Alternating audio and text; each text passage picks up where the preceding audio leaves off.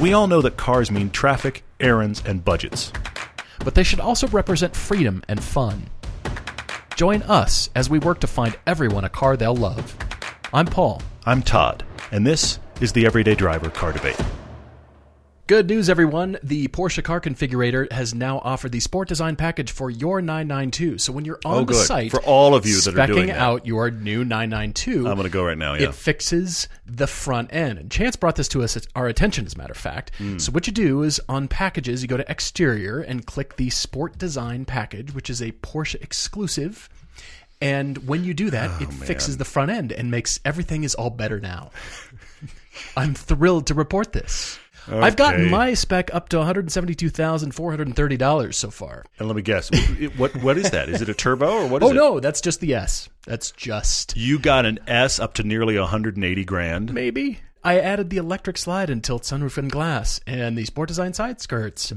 Honestly, I'm sorry. That's absurd. That should not be possible. They don't quite offer the 7-speed yet, the manual transmission yet. You can only get the PDK so far. That's coming. I'm guessing the manual's coming. No, I'm sorry. I'm having to rewind in my head. You got it up to what? $172,430. On a Carrera S. Carrera S. The base price is $113,000. Not a 4S? No.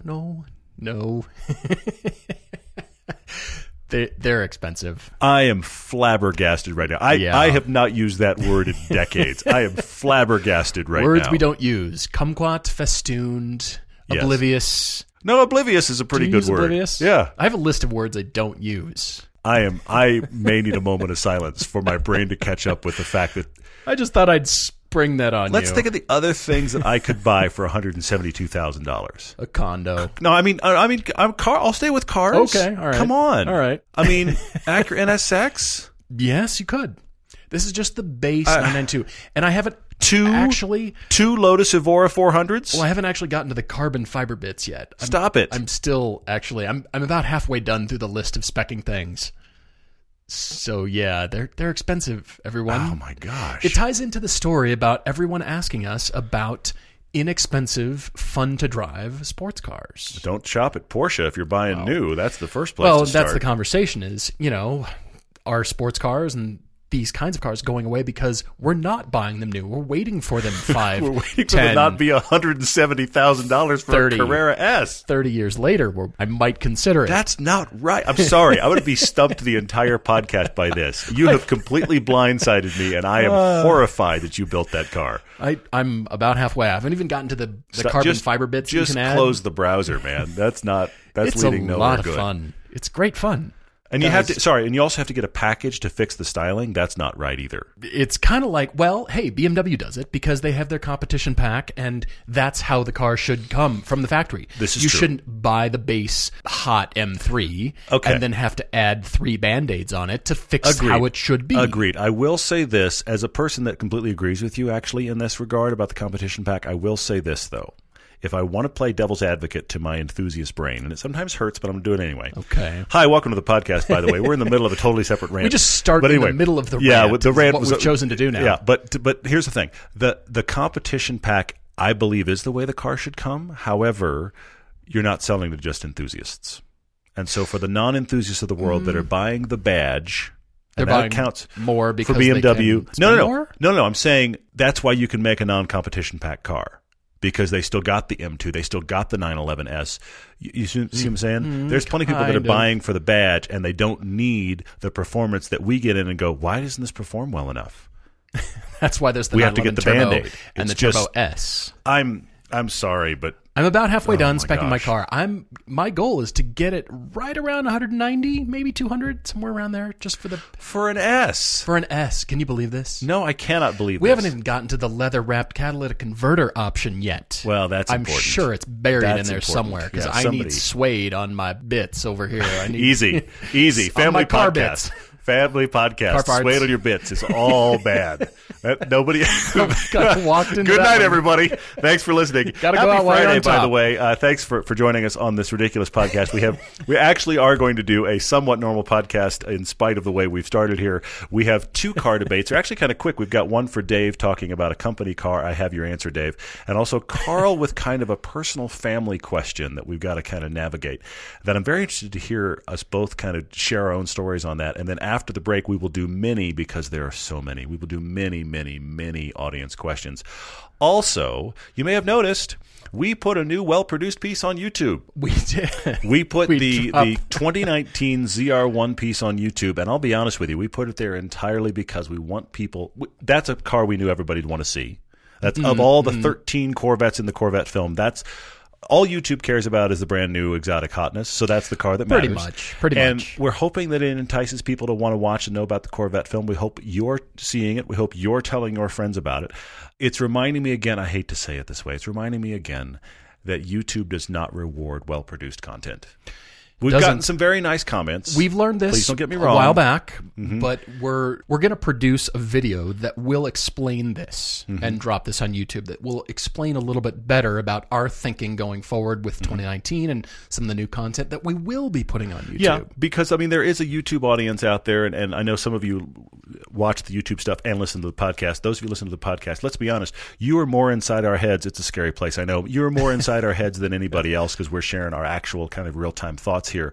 But we need to explain to that larger YouTube audience, which is nearly 250,000 subscribers at this point. I don't know how many of them will even watch it. Normally we watch it, drop a video like this, and about 5,000 people watch it. Right, but those 5,000 people need to know what our approach is going forward, all the platforms we can get stuff on, because if you don't listen to the podcast, you just don't know.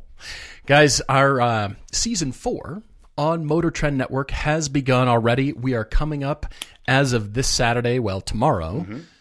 We will have episode 2, and so what we're doing is populating some content from season 3, and then the new content will be starting just another couple of weeks here. First weekend of February. Look, here's the candid conversation. We were talking about being honest with you guys. This is so I have time to edit. It's really been because of honestly, a lot of the things. Corvette film. The Corvette film took so much time to to edit. Gear, got everything backed up, to be honest. And it's been a decision on our part, but they were actually episodes that played really well, and I think will continue to do well on Motor Trend Network. Yes, tomorrow, Saturday, should be the Civic Type R. Versus the Focus RS, which is a really cool piece and a burned-out moonscape. It's actually a very fun piece. I really like how that one turned out. That played well last year. So that last season. So that'll be back. Next week will be the Mustangs, and the week after that is the Moab piece that, honestly, I am yet to meet a person that did not tell me how much they liked the Moab piece. It played much better than I expected. Very different for us. And then we are straight into the brand new stuff for Season 4. Also, I have heard from many of you things like, hey, I can get the Motor Trend channel on PlayStation View. Hey, I can find it on Hulu. Oh, yeah. All of these places are possible. Please explain this again, though, because we're continuing to get questions. And just to reiterate real quickly about finding us on Motor Trend, being on the Motor Trend Network. I'm sorry, you want me to explain this? Because I don't know that I understand this. I mean, I'll tell you what I know. Let's say what we know. There's a lot of fog in this story, ladies and gentlemen. Discovery. Okay. Settle in, kids. Settle in. It gets ugly. No, Discovery bought the Motor Trend parent company along with like the Scripps Network and a couple other things. The Scripps last Network year covered Food Network and HGTV. So they bought a lot of things last year. They are massively resettling things and still, honestly, by their own admission, still figuring a lot of stuff out. But as a result, they have rebranded. With matching jobs. Like, wait, you have my job, I have your job. Wait, guess what happens there? Oh, yeah, no. One of you no longer has a job. Sorry, welcome to Tuesday. That's all bad. Anyway, so as a result, they are rebranding or have rebranded Velocity as the Motor Trend Network or the Motor Trend channel because Motor Trend has better name recognition. That's the bottom line reason for why they did that. They also, as a part of this merger, were excited about the fact that Motor Trend has their Motor Trend On Demand, which is their streaming app. Right. Something like 160 or 180,000 people pay $5 a month. Do that math real quick and see what that figure is. It's a scary number of zeros and commas, but those people pay per month. And Velocity did not have a very good web presence, so this allows them instant web presence. Now, here's where this gets weird in relation to us. Right. We, Everyday Driver, are independent producers on Motor Trend. The same way we were independent producers on Velocity. From our perspective as creators, nothing in our pipeline actually changed, but the channel name changed. As a result, Discovery doesn't own our show. They've never owned our show. Right. Now, we are in the process of working on some international distribution deals. There will be some Discovery parent channels overseas that will start airing our TV episodes. Surprise! So that will happen too, which is cool. Yeah. So we're looking into that. But that's all still pending going forward. But Discovery does not own our show. So they license our show, or we syndicate with them. That's how our show gets seen on Discovery. As a result of that, it doesn't get rerun, and it doesn't wind up on the app. Well, what does happen, this means that we can push this to Vimeo and Amazon Prime. True. So that's true, what we've true. done. Yeah, so this is why you can find our episodes and seasons on Amazon Prime a little bit later. And so we'll let things run on cable, and that's our platform there on Saturday mornings. By the way, that is 7:30 Eastern on Saturday, 5:30 Mountain where we are, and 4:30 a.m. Pacific. So please set your DVR. We know it's early, but it still does count. We've explained the Nielsen ratings before. It still does count. +3 and +7 are the numbers to remember there. So whenever you watch that, but yes, that means we own the content, so we can push it to Amazon, and that's where it lives indefinitely. Yes, and here's the other thing to keep in mind. It's amazing how much, on one level you could say, okay, cable is old tech. Yes, but at the same time, these cable channels, I'm just saying, at PlayStation Vue, you can get the Motor Trend channel. And I don't mean the Motor Trend app. You can get that stuff too, but I'm talking the channel. You can look it up on your guide. You can do it the same way through Hulu. So a lot of these cable networks now, you can see other places and not have a cable connection. So if you're looking for us, you can find us. We're week 2 of 13 weeks of season 4. We go all the way through March. We'd love to have you with us. If you're watching the show, we'd love for you to tell a friend, tell us about it. everydaydrivertv@gmail is the general email for all of it. We'd love to hear from you, and that's how we got these car debates in. By the way, thanks to our sponsors for television again this season 4. Yes. We've got Covercraft and also Gria's Garage. So thanks to these guys for sponsoring the show and making it happen. The Detroit Auto Show is coming our way next week. Things are happening, and Toyota has actually announced a specific reveal date. If you haven't been aware of this already, it is Monday morning, January 14th. So if you're behind on your podcast, that's totally fine. It's coming your just way. Missed it, but it's okay. And you will see it anyway. Yeah. But the Toyota Supra is finally, this was announced by Toyota. So Monday morning, and then our podcast for next week. That'll start Tuesday again. But I'm really excited. I'm excited to read everything, and we'll do a little bit of a debrief on the Detroit Auto Show reveals next week. So the next few podcasts, we'll talk about things. But as Todd said, we do have a couple of debates that we're going to get to. First from Dave M., who is writing about choosing a company car. We have alluded to this before in some emails, I think, in the past, where people have had the choice. But I've never seen as large of a choice as Dave has. A big range. Normally people say I've got to pick a company car, and I can pick between this or this. That's the list I normally hear. We're either doing all of Ford Fusions, or, by the way, you can get a Volvo. I mean, it's these things that we normally hear. Dave has, 7 options? 7, and they're all 2019 brand new cars. Well, SUVs, kind of a mix in there. It is a mix, yeah. And so I want to run through this list and talk about a few more than others. Well, and he's asking us, what do you think I should take of these 7? If this is my company car, where should I go? And I think it's fascinating that the list is even this big to begin with. Yeah, and he's got his choices here. He's saying comfort is important. He drives a lot for work. He needs space. He needs comfort for passengers. But he wants something that is fun to drive, which is, Dave, thank you for writing. This is why you wrote to us. His wife drives a 2015 Ford Explorer Sport, and their fun car is a 93 Ford Mustang LX convertible with the 5.0. So he says it's a built 5.0, 480 horsepower at the wheels. Yeah, wow. Not bad. Yeah. And he's out in Missouri. He says winters aren't too bad. He's got a 15-year-old daughter and a 65-pound lab named Kona, and both of these are frequent passengers. But he's a kid at heart. He needs something fun, and how can we make the choices of these company cars the right one for him, the fun car, even though definitely. Well, but none of these really qualify in our list. This is the problem. But there is a breakdown here. I agree. Company cars, the last thing they're shopping for is, this is going to be fun to drive. You're going to love your new company car. No, it's going to run. It's going to start, and we got a fleet deal. Yeah, and so here are your options. But this is varied. For these fleet vehicles? I'm not sure what Dave does, but there's 4 different manufacturers. Absolutely, and 7 cars. I mean, let's just start right now with the bottom of his list. Actually, is the Volvo S60, the Momentum, the front-wheel drive version. He's actually had a Volvo before, so he's kind of going, I don't want to do that again. 2 Toyotas, the Avalon Hybrid and the RAV4 Hybrid. I went to these websites. I sense a comment. I sense possibly even a rant coming from you. There's going to be a rant on a few of these, but specifically the Toyotas. And like General Motors, they have found shapes.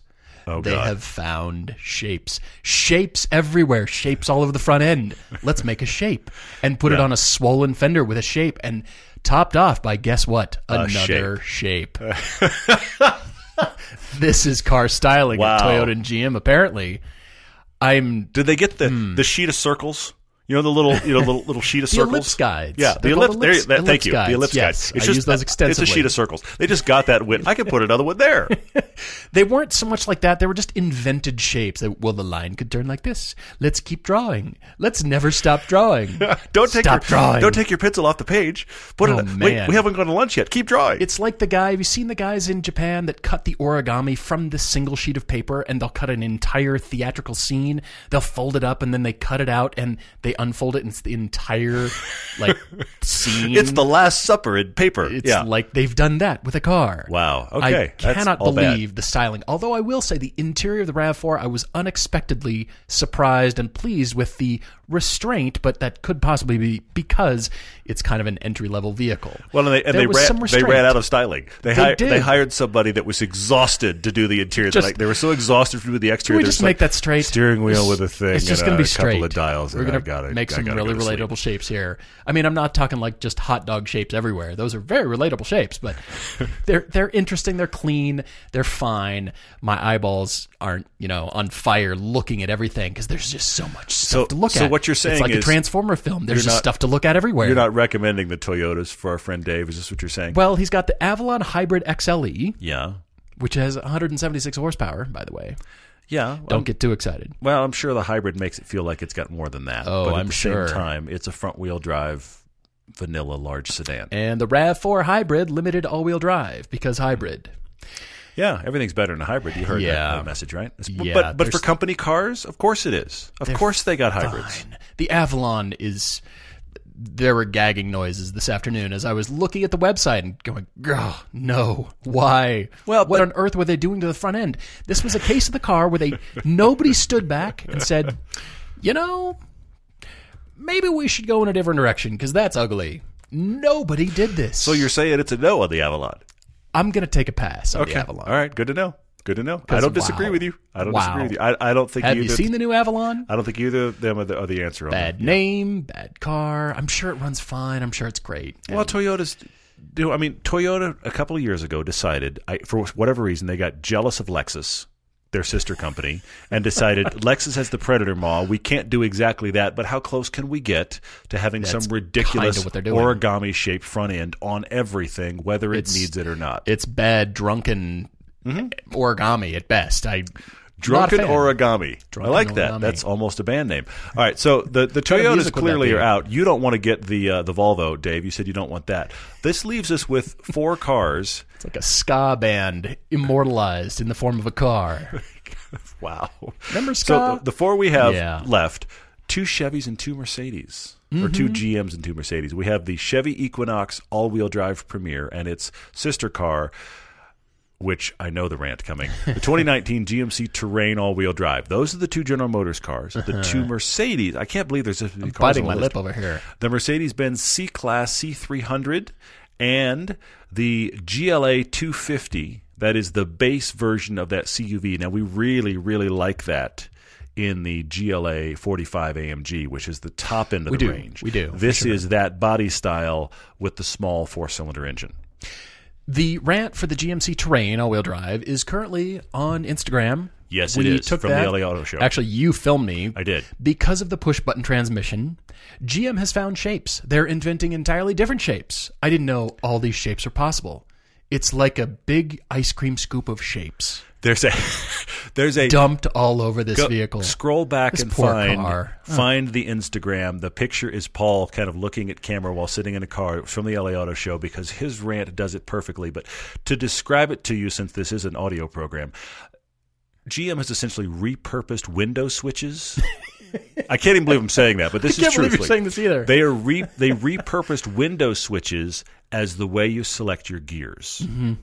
Yeah, and it's classic parts bin thinking. And I'm sure what happened is there was a meeting about, we have to find space. Mm-hmm. We have to get things off the console and find space. And somebody went, wait. I just had 14 cups of coffee. I've had an epiphany. What if we used window switches on the center console, repurposed them and gave them the L and the drive and you can shift it yourself by tapping this button.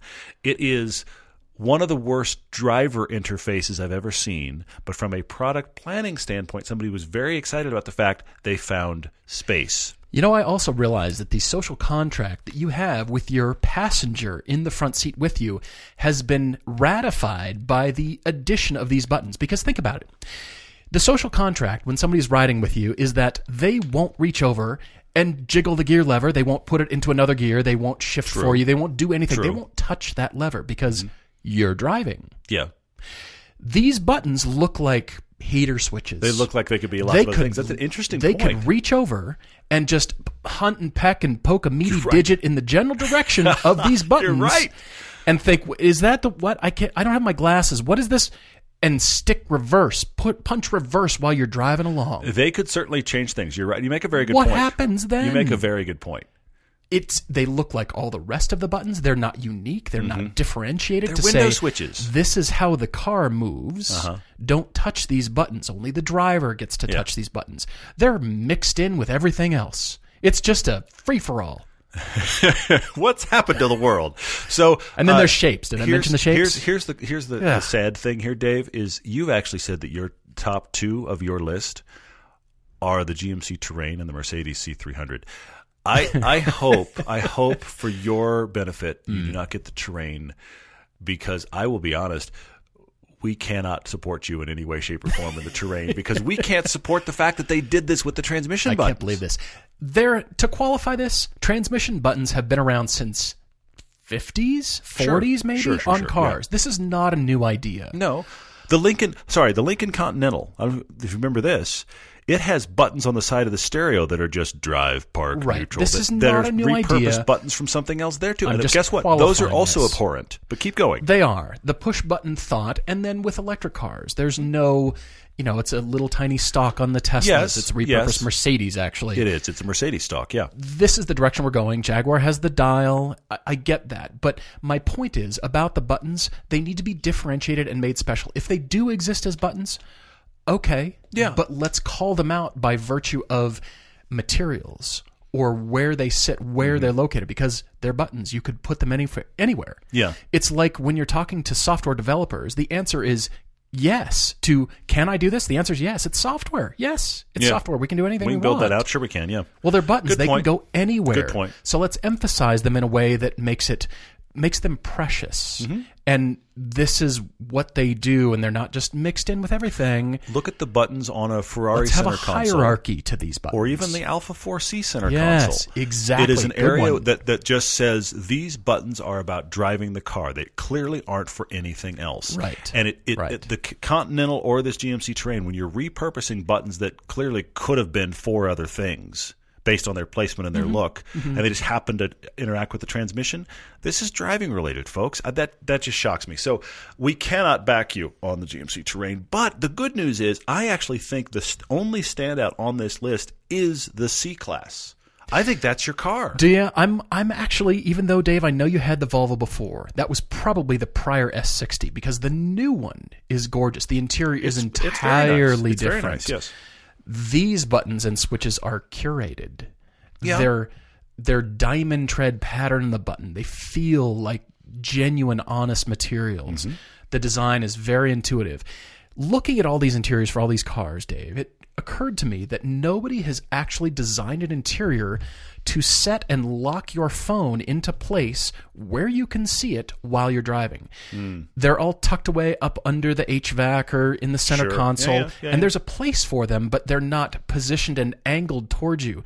And you could make the argument that, well, now you're just encouraging phone use while you're driving your car. I argue that you're already staring at screens and the entire infotainment system already. You're going to be looking at your phone already, so let's put it in a secure place where it actually is just an eye flick away instead of actually forcing you to reach down between the shifter and down into the console to pick out your phone. And you know people are going to do that anyway. Let's make it safe and emphasize your phone right next to you.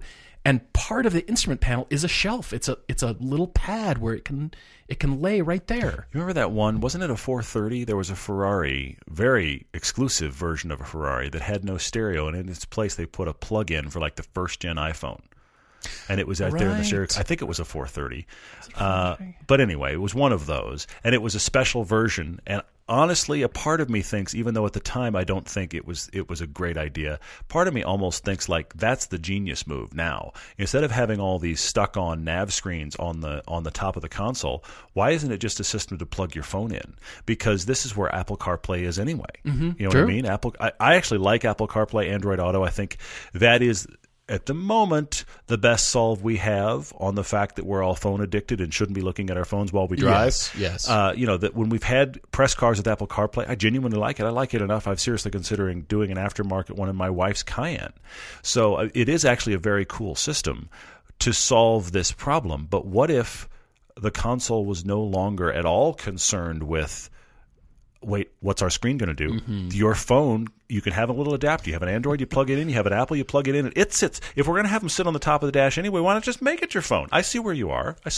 I'm almost to the place where I can tell what app you're using on your phone by the way your car is acting. If it's kind of back and forth, jerking back and forth in the lane, you're texting. If it's just a slow drift back and forth, it might be Facebook. It might be some website you're cruising through.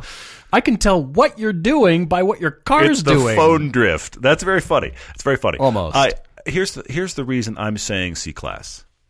It's a genuine luxury car interior. Now, you're getting the base version and what you're going to get. You're going to get the base version. Sure. But if I have a critique of Mercedes interiors right now, which I actually think their interiors right now are really pretty good. They're solid. They're great.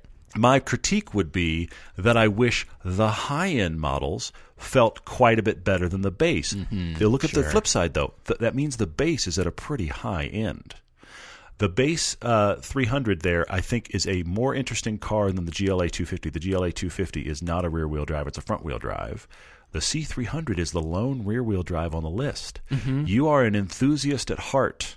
You can have a car that is genuinely rear-wheel drive. I think of your list, the C300 is the one car that you can actually feel like you got a good on-ramp out of that.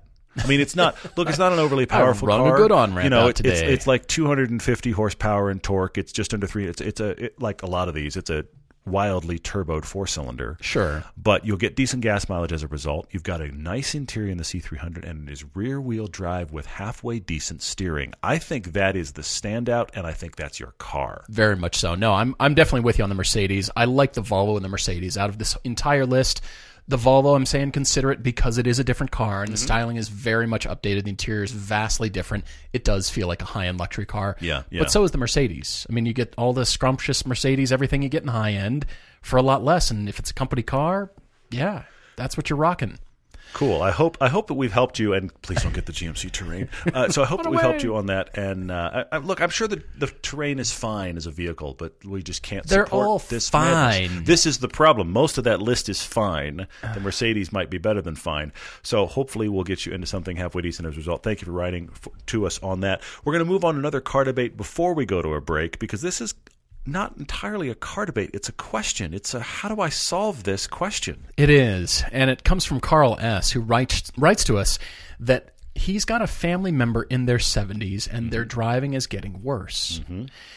A lot worse. And he says, I don't know how much worse. I didn't realize until I rode with this person and they went 2 wheels off on the driver's right, just driving straight down a fairly straight piece of road. And he says, maybe this was a one-time occurrence, but I don't think so. Yeah. So the question comes to us as, what is our advice for how to approach this person to get them to stop driving? This is rough. This is a rough really subject. rough. What you and is- I have never actually covered this before. We haven't. What is the one step worse than a room full of rakes? Because that's where we're at. This is very awkward. Carl, I'm going to give you two people in my life that relate to this. My father-in-law is almost 81. Mm-hmm. He's an acceptable driver. Not good. He's an acceptable driver. However, they have moved closer to my family, which I will not bore you. Paul's laughing because he knows the podcast's full of information I could fill on the good and bad of that scenario. But I have just, one of the rules we have all agreed to is that if all of us are going anywhere, I'm driving. Good. I didn't realize Period. that. I'm Good. driving. Thank you for that, by the way. To my father-in-law's credit, he has realized that his eyesight at night is no longer good enough for him to be confidently driving at night. So he has already taken himself out of driving at night, which I think is interesting.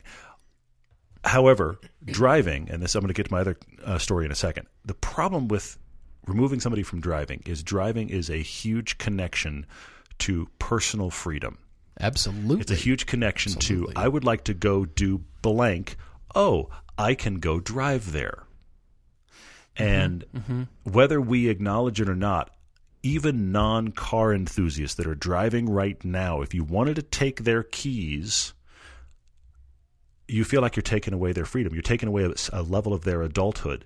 My grandfather, I have one grandparent still living. He's in his early 90s. Still can't believe this. Yes, he's in his early 90s. Great. He's in an old folks' home at this point. He no longer has a car. He had a car like 2 years ago when he finally had his last car. And my parents were starting to go, it's my mom's dad. She was starting to really say to her dad, I think you need to be done. And it wasn't until he had one of those, I can't believe this kept happening kind of wrecks in a parking lot. Ooh. It was the classic gas brake confusion. Oh, yeah. And he dented up somebody's car in a situation where he probably shouldn't have even touched it, but he dented up their car badly because he hit it and then he hit it again, and it was that whole thing that he went, I need to stop this. But a year later, he's talking to my mom on the phone and talking about how frustrated he is with the van at the old folks' home, and he's getting on this big rant about, I'm going to go buy a car. Oh, no. And she was like, Dad, Oh, no. no, please don't. You can't. He didn't, ultimately. But for a couple of days, he was seriously considering buying a car again. Wow. So, Carl, I want to hear where your head's at on this big time. But my big headline, and I want to come back to it and unpack it a little bit. Big headline to you, Carl, is, has this been actually spoken?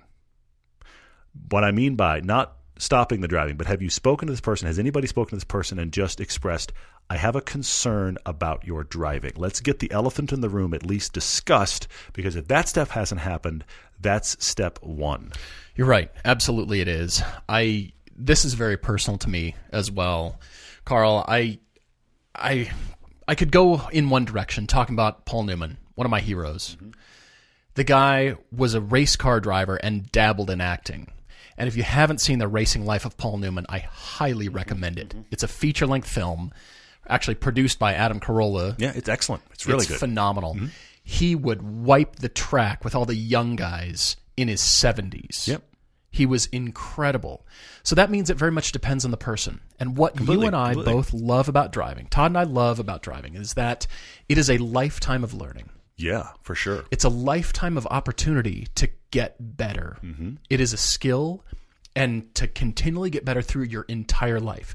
Whereas there's so many people who have checked the box. I can get in a car and operate the vehicle. I can maneuver the vehicle. Yeah, sure. I can steer around the planet. Yeah. My planet, my world, whatever that includes. Mm-hmm. I can steer and operate this vehicle.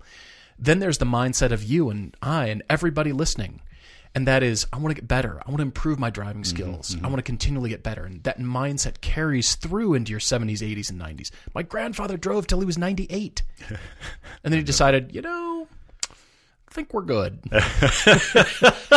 He had another new car at 98, which is one of my favorite stories. Yes, he did buy another one. So, and he bought the 6-year extended warranty, because why wouldn't you? Exactly. You bought a Lexus with a 6-year extended warranty. Just because I'm 98 doesn't mean I won't outlive this warranty. Yeah, anyway. So it depends on the person, but for most people that have just operated the vehicle their entire life, And then when it comes to all those good driving habits that haven't been cultivated and the driving knowledge hasn't increased and gotten better over time. Yeah. This is something you and I are constantly chasing. Yeah. Getting better. Always. Just get better. And so I come to this personally because my dad is in a place where, due to health reasons, he is confined to an electric wheelchair. Yeah. Unfortunately. Yeah. And he's got a Honda Odyssey minivan that's been completely modified. It's fully automatic, and he can roll into it. I mean, the door opened, the ramp comes out, and he can back his electric wheelchair in, slide into the driver's seat, and this thing turns sideways. So then it'll turn and face the steering wheel again and slide all the way forward and down, and suddenly he's in the perfect position to be able to do that and operate the car. He doesn't have hand controls. He can drive normally, but he just can't physically walk anymore. And I've been concerned about how much longer is this going to last. Yeah, and which is valid. Yeah, I don't have an answer to that, but he leaves himself a lot of distance, and he's very cognizant about his reaction times, and I haven't felt unsafe driving with him. My wife rode with him and was actually very impressed. Yes, and it's personal mobility, and I haven't seen any inkling of thinking I want to take that away, because as soon as you do, well, no good thing can come of that. Well, there's the person can begin to feel trapped. Yeah. So I have suggestions, Carl. Okay. And I want to hear more from you. I have some thoughts too. Yeah. This is not an intervention, and it's not just a abrupt taking of the keys. Agreed. Neither of these will solve anything. What you need to do is start setting up alternatives. It's the same way you in your career come to your manager with 3 ideas in your hip pocket when you want to talk about a subject. This you is don't now just a come business in, podcast. Look at you. Wow. What happened here? I'm telling you, you don't just come into the office to complain to your manager because they'll say, well, what ideas have you come up with to solve the problem you're coming to me with? Come to me with solutions. Don't come to me with problems. So come to this person with alternatives. You're working with their schedule, and you're providing new resources. Yes, the car is going out of your life, but I've replaced it with friends, with an Uber, this is why personally I'm very all about autonomous cars for my dad.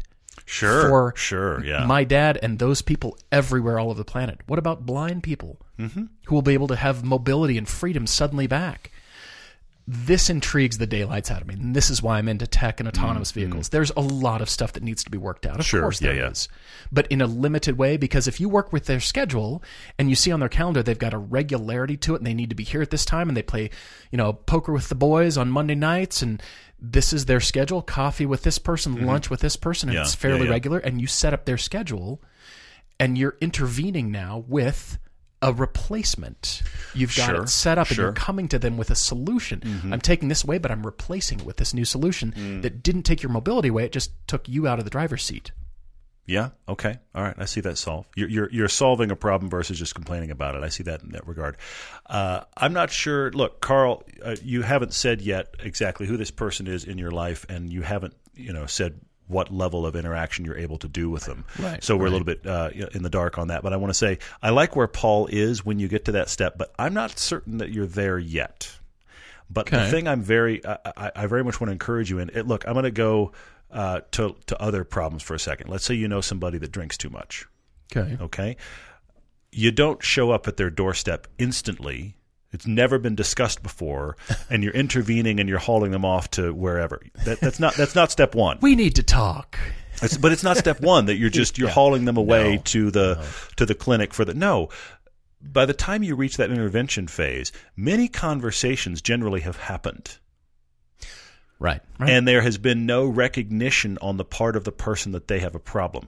This needs to be aired out, Carl, in the nicest way possible of just, I'm concerned about this issue that is your driving. I'm concerned about reaction times and visibility and age. And it's not just for them and you in the car. It's for others. Exactly. For everybody else. And here's the thing.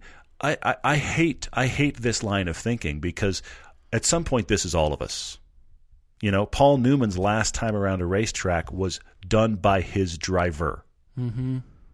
It was late in his life, and he wanted to go around that racetrack again, and he got in a car, and his driver drove him around the racing line, and he talked him around the racing line. Yeah. That is simultaneously a fascinating, sweet little story, and really tragic, too, because he couldn't drive it himself. We're all headed this place. what's going to happen with the person in your life is they're going to have to recognize, as awful as this is, that life is changing, that this is coming. And the problem is, as the body, I'm going medical now, as the body gets older. It's been a recovery, business, medical. Yeah, hang on, little folks. Life advice. Hang on, folks. As we get older, our body is degrading slow enough that generally we don't realize how bad it's gotten. Mm-hmm. Okay? Sure. So I think step one, Carl, is making sure that this person knows that you and maybe others are paying attention and are concerned. That doesn't mean because it has to stop right now. It might not stop for 5 more years. Sure. But that means if this becomes a pattern, it's not a surprise to anybody that attention is being paid, and hopefully they, also an adult, can be in on the conversation about, you're right, I'm seeing a pattern too. Guys, thank you both for writing. If you've got your own debate for us, everydaydrivertv@gmail.com, or you can find us on the website at the contact button under the About tab. We'll see how many topics we can bring into one little question, and we'll go completely out of our realm of actual knowledge. We'll just riff, because this is what we do. Speaking of just riffing and shooting from the hip here, we have so many social media questions. I've marked more now than I can think of. So we will do a break real quick, and we will come back with tons of those. We all have a lot of to-do lists, and some of them get quite long. Drop off the dry cleaning, pick up some milk. Here's an idea, though. Let's save hundreds of dollars on car insurance to that list. And the good thing is, you don't have to drop off or pick up anything. All you have to do is go to geico.com, and in 15 minutes you could save, you've heard it before, 15% or more on your car insurance. Extra money in your pocket? This just may be the most rewarding to-do thing on your list today. Let me tell you about Pete, who loved hockey and always wanted to play in the NHL. Pete played since he was 3 and begged his mom to let him stay on the ice. Why, some nights he even slept in his hockey skates. Pete practiced and practiced until one day, when he was 47, Pete realized he just wasn't that good. So he threw his skates in the trash. But then he heard how Geico, proud partner of the NHL, could save him money on car insurance. So he switched and saved a bunch. So it all worked out. We're back, and there's no better place to start an absolute horde of social media questions than one that relates to where we just were before the break. Okay. Devin asked on Facebook, if you were to do another podcast that wasn't on cars, what would it be on? Oh, we've been on like 45 topics tonight already. We've talked about interventions and life advice and family and business, and I would do none of those, actually. I would do one on story if I could. Yeah, I could see this. I would just like to do. You should. I'd like to do a story podcast, and I say that in the broadest sense. I don't know, maybe I will. I'd say it in the broadest sense of the word. I would like to do one that is, depending upon the episode, it tells a story, or it unpacks a story, or it talks about a movie and breaks it down from the terms of story. I am fascinated by story in all its forms. I mean, everything from the novel you read, to the campfire story you told, to the guy standing doing stand-up. All of those are story. All of those, when done right, are story in structure. When I'm sitting and editing the show, it is an issue about story. The joke in Hollywood, because it is actually right, the joke among Hollywood screenwriters is that the edit is the last rewrite. Because you've had all these versions, we rewrote it, and now the editor is sitting there with the footage actually shot and goes, I'm taking that line out. I'm putting that line over here. That's a great point. I'm going to take this scene that you put 4 scenes in, but you know what? It's better for pacing to put it 6 scenes in. You wouldn't have done that on paper, but trust me, now it's the last rewrite. I am fascinated by story. I am fascinated how you take a part and you move it. And there's writers. I'm actually reading a Dan Brown book right now. Okay, Da Vinci Code author has one called Origin right now. Okay, and I'm mixed on it. I'm already into a story podcast. I'm mixed on it. Interesting. But one of the things I'm finding fascinating is that the guy follows his structure to a T.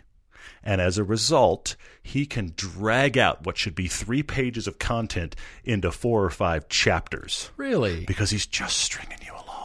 Just come here. Oh, did you notice how that wall is painted? Yeah, we're going to move on back. But hang on. But now that we're in this room, I know we're headed in the end of the hall, but now we're in this room. Oh, man.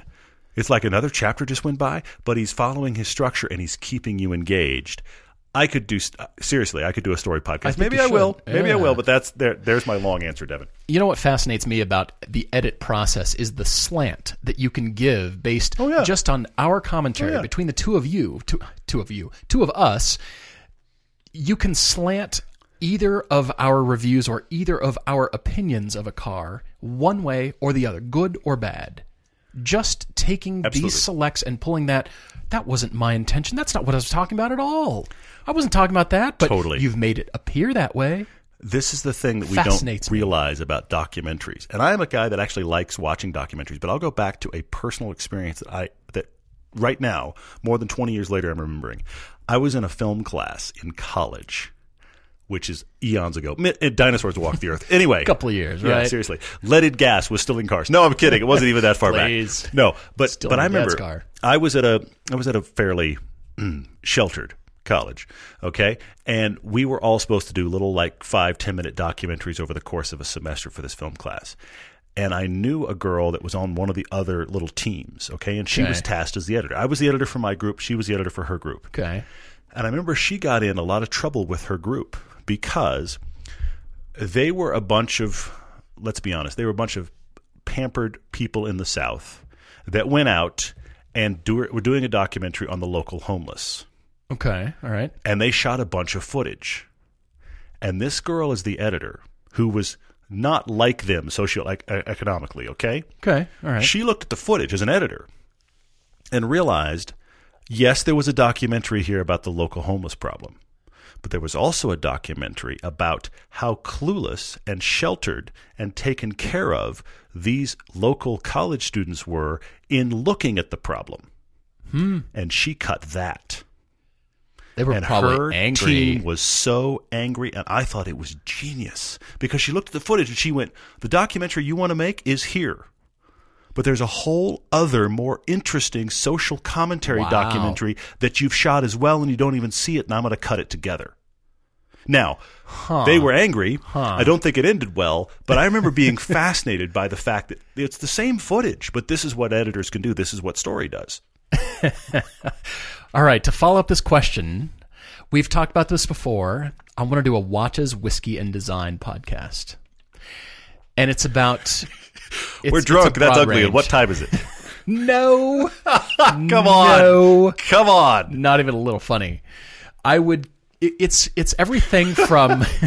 I'm making that shirt. It's just going to have those three questions. You're laughing at me. We're drunk. That's ugly. What time is it? Please listen. Please tune in. I'm sure you'll find it interesting. It runs the gamut from the guys who subscribe to Gentleman's Journal, the cultured guys, all the way down to, hey, I just want to have a beer and watch a cool thing and talking with the guys and poker night on Monday. I want to run the gamut and talk about curation of things in your life and design and why you like that thing and why you should be willing or why you are willing to spend money on that object that is in your life. You would do that well. More so than other people. And delve into this. Why is some people's thing travel? And they're willing to spend a boatload of money and they drive a Corolla and they travel and eat really well. They travel a lot because when they come home, there's a Corolla in the garage. No, I got to get away. Got to eat myself. Pack the bag again. Exactly. Or you know what I mean? Everybody has their hole down which to pour money. We all do, yes. Everybody has. And talk about all these things, the things that you just like, that give you pleasure in life, that you like to surround yourself with, and break down the design process and from everything. Really, I just want to have all the sponsors, send me samples of watches and whiskey sending and you watches and whiskeys cool and furniture. magazines. Okay, got it. Just, and then I can talk about them and share these and give it all away. The stuff you can do to talk about furniture has always fascinated me because I'm like, chair. I'm like a caveman in a room of stuff to sit on. I don't care. It's a chair. You're like, yes, but have you noticed the influence? No, it's a chair. No, the influence of the Spanish architect. And then sometimes I'll sit in the chair and he's like, these chairs are awesome. I'm like, this chair's uncomfortable. He's like, yes, but it's uncomfortable. So you don't want me on that podcast because that's not going to work. Oh, but, man. Yeah. All right. So question number 2 from Robert G on Facebook says that, hey, we're in Germany. Theoretical scenario. We're in Germany in the middle of winter, like asking right now. for a friend. You're 40 kilometers from Stuttgart. You've already been to the Porsche and Mercedes museums, Motor World, and the Autobahn is endlessly backed up. What do I go do? As a car person, what do I go do? And don't say go see castles. I need cars. I need cars right now. I have your suggestion. Okay, great. Stay with me. I'm giving you an example. One of my trips to Italy, it has to do with small private collections or smaller museums or tour guides. And by tour guides, I mean the people, the guides that know people and know where things are at and have a lay of the land, the local tour guides. I found people from TripAdvisor, and I had one tour guide. She took me to a farm that made cheese. And if you want, the website is hombre.it. Hombre Farms. Okay, yeah. HOMBRE.it. Go to this website, or if you look it up on Google Maps, they make Parmigiano Reggiano cheese. They have a cheese flipping robot for all the huge wheel of cheese. Is this Cars because it's a wheel of cheese? I'm trying to figure out the car connection. Because the owner, Umberto Panini, has a collection of 50s and 60s Maseratis at his cheese farm. I did not see that coming. And it was this little unknown thing. They actually have a website. It's Umberto Panini's car collection. And on Google Maps, if you Google Hombre, click on the buildings, not the They're going to have a spike and not know why. They're going to be like, what on earth? They actually distribute in the United States. The cheese is delicious. They actually had a theft of $2 million worth of cheese when I was there. Was that like 3 wheels or what was that? It was like 12 wheels of cheese. Anyway. Is there a script that was the big cheese heist? The cheese heist of 2012 whenever I was there. Sorry. It gets tasty with a little honey and some wine. So this website, so on Google Maps, when you click on there, you just hover your mouse right over the top of this farm. Okay. The little photo of Maseratis pops up. They don't announce that on the website. They don't allude to it. Pickle fork cheese. The pickle fork cheese. There we go. They're in there. They're buried. So my thought for you is to start talking to people, start talking to tour guides, and I think private collections and the smaller museums of curated collections like people like Umberto Panini, who runs a cheese farm. Okay. That's where you need to start searching. And the search is going to be almost as good as the payoff. Interesting. And you may find cheese to eat. I'm actually wondering out loud when we have this question. I'm wondering because our local track here that's now owned by My Time or Geely does a thing called Wintercross, okay? Yes. Which is the track is in whatever condition the track's in. Come do kind of an autocross on the track. If you slide off, it's not our fault. Yeah. My question is, if you slide off, we're not here. Is there anything in Germany like that? What do the racetracks do in the winter? I mean, I know the ring closes. I think it's kind of buried. I know the ring is completely closed. Snowblower race. Yeah, but I mean, our friends at RSR actually one year did a GTR pulling a snowboarder on Spa. That was which Spa, is kind of brilliant. Yeah. My question is, are there any of the smaller tracks that do any kind of free-for-all? I mean, it's Germany, maybe not, but any kind of free-for-all slide around in the snow on the track in the winter? I don't know, but it's worth looking into because that might be a completely different kind of fun. You haven't lived till you've been towed up Eau Rouge on a snowboard by a Nissan GTR. Most of us have not lived. You have not checked that box, baby. You also might have died. Anyway, Sean Clark wrote in and asked a question. I actually have an answer for this. Remember when the PT Cruiser came out, sadly, and it was the thing, and they were actually selling, and they were like having trouble getting enough of them in. They could sell them over sticker and all that kind of stuff. And yeah, then, everybody thought they were cute. And then it became Never a joke. tell a man his car is cute. That's happened to me with the Mini. But anyway, but then it became a joke. He's like, are there any other cars like that? And I thought of one, honestly. Okay. Remember when the Beetle got re-released? The Volkswagen 98. Beetle, when it got re-released, for the first 6 months to a year, it was like, oh, there's a new Beetle. And people were killing themselves to get those cars. They were all selling for over sticker, and they were the car that turned everyone's head for like 6 months, and then it was like, why can't we sell these Beetles anymore? Because then people started driving them. Well, and there's been questions about that. I mean, it's the quirkier, not as fun to drive GTI underneath, but or Golf for that matter. But I remember when the Beetle came out again with the redesign and the huge amount of headroom and the bud vase or whatever that was. It was a thing for like 6 months, Cigar and then it wasn't holder, anymore. Bud vase, whatever appeals to you. All right. Well, a question from Barbara P., also on Facebook. She recently read an article about down badging. And she's heard of blacking out or removing your car logos, but never down badging, which is essentially the hot car that you own and kind of shying away from that and not acknowledging it, replacing it with the entry-level car badges. The so AMG badge really becomes knows. the 250, yeah. So, as a matter of fact, Barbara, this has been around for a while. You look on every car forum that you can imagine. Name the car, look on the forum, everybody discusses down badging with, the SRT Chrysler guys, the Dodge guys are talking about, the Demon or their Hellcat, and they're down badging those, or the Mercedes guys, the BMW people. Is this to catch people out? No, it's to not draw attention to your car. Oh, okay. But you'll find hilarious examples like Mercedes, like the hot E63 AMG wagons with the quad pipes have a Blue Tech diesel badge on the back. And you're going, wait, what? Well, but a 1.9 liter with quad pipes? Wow. Your massive low stance, wide fenders Dodge Demon is clearly just a base 295 section Challenger. rear tires, or it's got a little neon badge on the back. That's what I want to see. Yeah. Huh. So that's a hybrid, huh? My all-time favorite, actually, of this was the joke version, which was when I was in L.A. and the Volkswagen Phaeton, cheap Phaetons, haven't brought that up in a while. The Volkswagen Phaeton was being sold new. And one of the problems with it was, why would you buy a $100,000 Volkswagen? And it was a running joke and all that kind of stuff. And I saw a guy in L.A. that had taken one and removed the badge, because it says Phaeton right across the dead center underneath the Volkswagen badge. Yeah. Right across the dead center of the flat part of the trunk is where that was. Big letters said Phaeton. He'd taken it off and done this, perfect. It looked like it was from the factory. It said Jetta XL on it. So perfect. And I laughed so hard I almost had to pull over. I wanted to meet that guy so badly, except for the fact I think he had the hot one because he was gone, by the way. I had the W12. But Jetta XL on the back awesome. of a brand new Phaeton, and I thought, you, sir, are my new best friend. Isn't it funny, though, how all the people with the actual entry-level models put the M badges, you've seen the meme going around the internet, the Neanderthals who put M badges on non-M cars. And, then the people who actually do afford and drive the hot stuff, they don't want you to know. They down badge it. They just put the entry level, and yes, taking the badges off entirely is fine, but when a yellow 911 goes around you with yellow brake calipers and the sound that makes, you think, you don't think I know that's a Turbo S? You don't think that? Most people don't. Most people just go, well, you got a Porsche. What a cute car. Yeah. Great. Yeah. We've got so many on here. Instagram, let's do a quick track daily crush. You'll love this one. Oh, no. Datsun 510, Datsun 240Z, Datsun 2000 Roadster. Oh, yeah, the 2000 Roadster gets crushed. Cubed.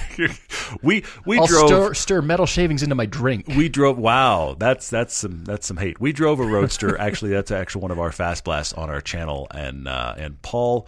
There's an example of two things: Paul editing himself, and then me editing him further. Paul doesn't like the car, but the owner is a friend, so we were careful. And there's legions and forums of people who do, and I don't understand. And we had actually driven all the Miatas not that long prior, and Paul kept thinking all day, why am I not in a Miata? So he didn't like that car much, so I'm not surprised you're crushing that. Let's see, track daily crush. What kind of conditions that Datsun 510 in? That might be a cool daily. I'd probably daily and then that. Track the 240Z. Yeah, exactly. I actually kind of like that Datsun Roadster, I have to be honest, but it is a tiny, tiny car. I mean, I know all of these are small, but it is a tiny, tiny car, and that was my overwhelming feeling when I drove it, even though I actually kind of enjoyed it, was that I was just entirely too big for it, and that's the reason I don't think I could daily it. It's just being some sort of Sasquatch in a vehicle. That's just not okay.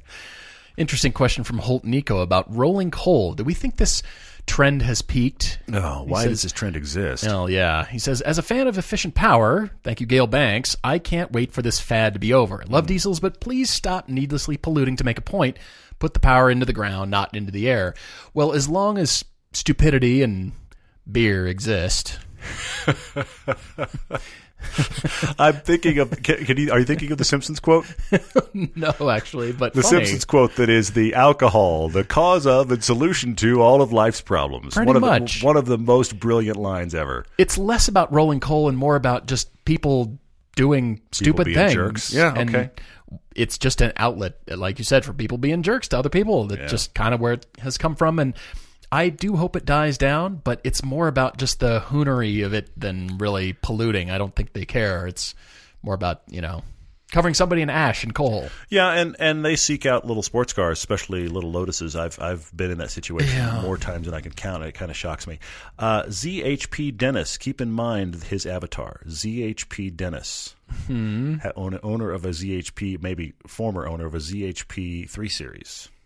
Yeah. Anyway, ZHP Dennis asks on Instagram, he's looking at the fact that a 2016 M2, the non-compact, of course, or the M3 non-compact are about the same price.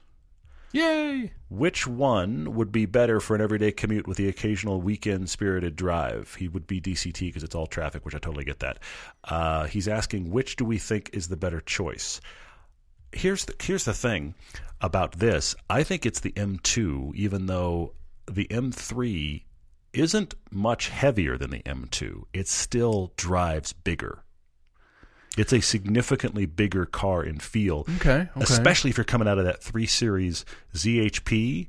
Yeah, the M2 is probably going to feel maybe a little big even compared to that, but the new M3 is going to feel huge. I think the M2 is the play here because it's going to feel smaller.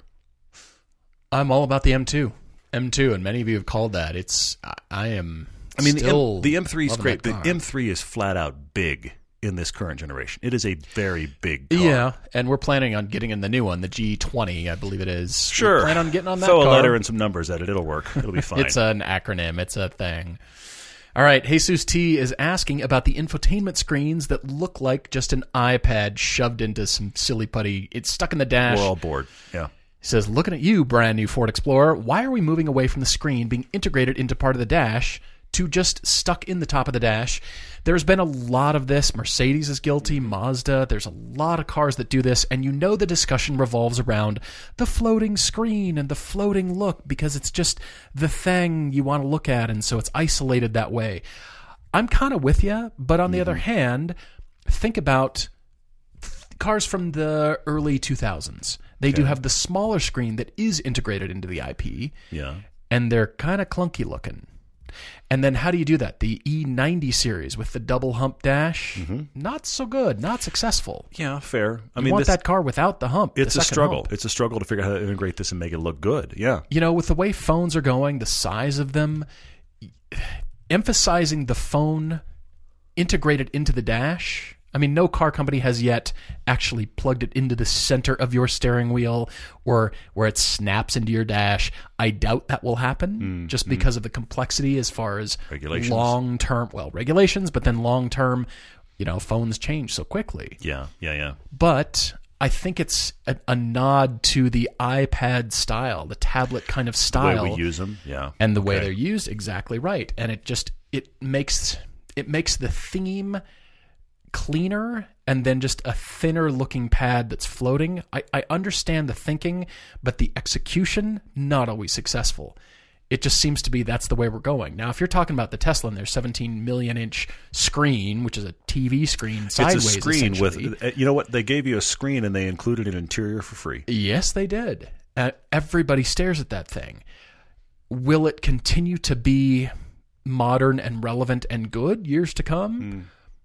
Probably more so than others. Probably so. Yes, but it dominates the theme take over, and the styling. There's no styling there. It's just flat screen. Yeah. There's really, that's all there is. So I think I would love to think that manufacturers are going to be able to upgrade things like that and replace them. I doubt it. But that look and the towing the line of tech, and it's kind of replaceable and it's kind of transient, but still make it look relevant for the future is where designers' heads are at. There was some car, I can't remember what it was. It was some car a few years back, but it probably been more than I think about now, where their screen on the dash was actually removable. And you could use it as like a nav screen to find a GPS location. You could take it out of your car and go with you. And that was taking it even a whole other step. Right. It would be nice to actually have it look good in the car. But that's the problem. We're trying to merge screens, which require you to not be driving with, driving. So it's very difficult to make both. Which should be number one on your priority list. You'd think. When you're sitting behind the wheel, it should be number one. Yes. Like lipstick, Starbucks, cereal, shaving, newspaper, soup, and, your phone all come second after driving. Third, fourth, 15th. Yeah. Not involved at all, yes. Scott Berger asked an interesting question that could almost be a topic Tuesday, but I'm going to see if I can cover it quick. He said, who makes the enthusiast? He's saying, is it the driver or the vehicle? Oh. Okay? Okay. Is the enthusiast in a cheap Miata or a family car less an enthusiast than the non-enthusiast in the GT3. I'm going to say to you, Scott, there's a million ways to slice this, but I think this is the simple way I would say. Being a car enthusiast is not predicated on the car you're in. You can be a car enthusiast in a non-car enthusiast car. And the reverse is also true. See lots of people driving 911s in Los Angeles because I used to have a 3 Series and now I have a 911, and after that I'll have a progression into something else, probably a Bentley because I have now whatever. Right. You can drive a car for the badge. We talked about that earlier in this podcast, and you don't really care about driving. But here's the thing. I think there's a fun factor question here. I think if you have a true enthusiast, the better the car, the more fun they're having. Agreed. Now, I don't think better the car just means the more expensive the car. I mean, dynamically, the better the car. Yeah. You can get an enthusiast in a cheap Miata, and he will have more fun and get more out of that car than pick your luxury sedan that is decent to drive, but not amazing. Sure. But it's a lot more expensive, and it's supposed to be a sports car, and the Miata is more fun. An enthusiast pulls the most out of a car, and the better the car gets, the more fun the enthusiast has. Well, I mean, this enthusiast in, a Toyota Prius will say, I'll surprise you on an on-ramp. I will be finding the limits of those tires immediately. I hooned a Prius on a back road trying to lead you guys back there for a shoot. Yeah, you did. That Prius has never seen that speed before, and it's a Turo car. Never going to be the same. I've decided, by the way, that company cars are the second fastest car on the planet. After rental cars? Yeah, got it. All right, last question for me. Old Bacano is asking us, what's the deadline to get your questions in? You see in these super late into the evening and wonder if you missed your opportunity. No, you did not, and definitely time zones come into play. But the good news is, if we don't get to your question, we're always looking at the back catalog too. Yes. Please keep asking your questions. Please. We love that, but we're also looking at the back catalog in case we missed things and in case there was some relevance there and we wanted to answer it. Definitely keep asking. Even if you're too late, don't worry about it. We'll still be looking. But yes, I definitely encourage you to please keep asking what's on your mind and what's new, relevant. How is Bentley not profitable? Hollywood exists. I just read that the Bentley has been told get profitable in 2 years. Hollywood exists. How are you not profitable? Well, but they're not the Why aren't they right just now. turn over lease? Come on, go get your We'll see. whatever's Bentegas and the Cullinan. Well, that's why the Cullinan is existing. That now. Exists. There are many other questions I could cover, but back to your point, if you don't see your question answered and you'd like to see it answered, you can ask it again. We've had lots of questions that have come up because they get asked 3 and 4 times, and we went, all right, I've got to get to that now. I want to hit at least one more quickly. 91 Dean's a great. There's so many great questions. Okay. Adam Reiner is asking about having an 86 for a weekend drive. What if I put my wife and family in there? Will the car cease to be fun? It'll still be fun on corners. I used to take that car out with my wife and my son both in it. We have a great photo of the first drive we did with that. A lot of fun. There was cackling going on, I think. The problem is not it no longer corners. Now you'll feel the extra weight. The problem is not that it's no longer corners. The problem is the car's not powerful to begin with. If you add a bunch of pounds of people, you're going to notice it's even slower. Right. But in corners, you're probably still going to enjoy it. Zen Lee asked about reliable used car with no warranty versus a brand new car with a warranty.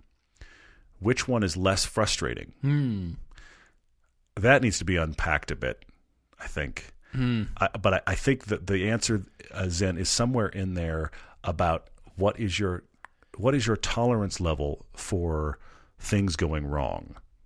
Because you can have a car that's got a warranty, but it breaks every other week. That gets a lot more frustrating, I think, than I have a really reliable used car that once a year needs something. How much are you prepared to have your life disrupted? Because I think there's a bigger rant here. I think none of us are ever prepared for stuff in our life to go wrong. Cars aside, you're saying. Period. Yeah. We're just moving along. Friday, this is going to happen, then that's going to happen, then there'll be Saturday morning. And what if the weird, unexpected thing happens where you get the flu? We're never ready. We're never ready for things to go wrong. True. So you got to kind of figure out how to tolerate that. I'm into a well-bought used car without a warranty. And theoretically, you're saving money because it doesn't have a warranty, but then you're planning ahead for the maintenance. And if it's well-bought, it'll have the maintenance records and therefore have a little bit more comfort in your heart that it is going to be a good car. But the downside is you now have the awkwardness of the car broke, what am I driving? Whereas if you have a warranty, the best thing about a warranty, I think, is the loaner car. Honestly. Well. Because you're not...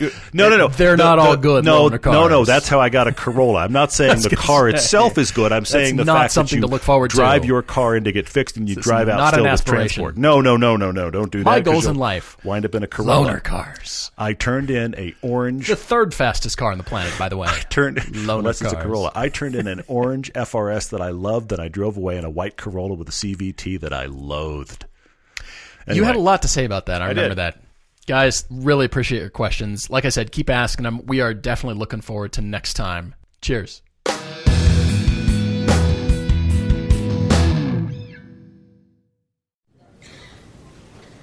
I can't believe it.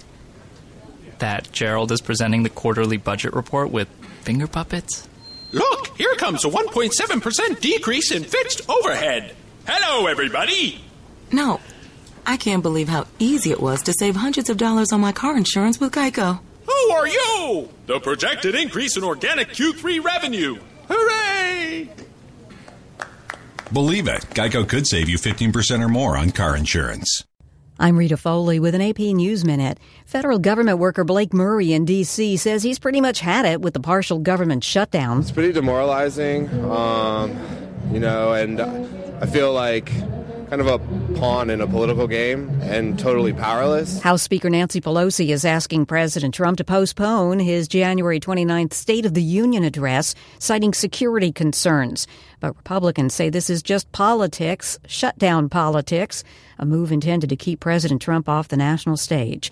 Going to prison for 20 years, a Tennessee teacher who took a 15-year-old student and ran for weeks. Prosecutor Dan Cochran. We think it's a serious sentence. 20 years is a significant amount of time. He's going to have all that time to think about what he did, the consequences of it. We asked for 30, obviously, but 20 is a very serious sentence, and we feel good about it. An employee and a customer at an IHOP restaurant in Huntsville, Alabama, were killed in a shooting that also injured another employee. I'm Rita Foley.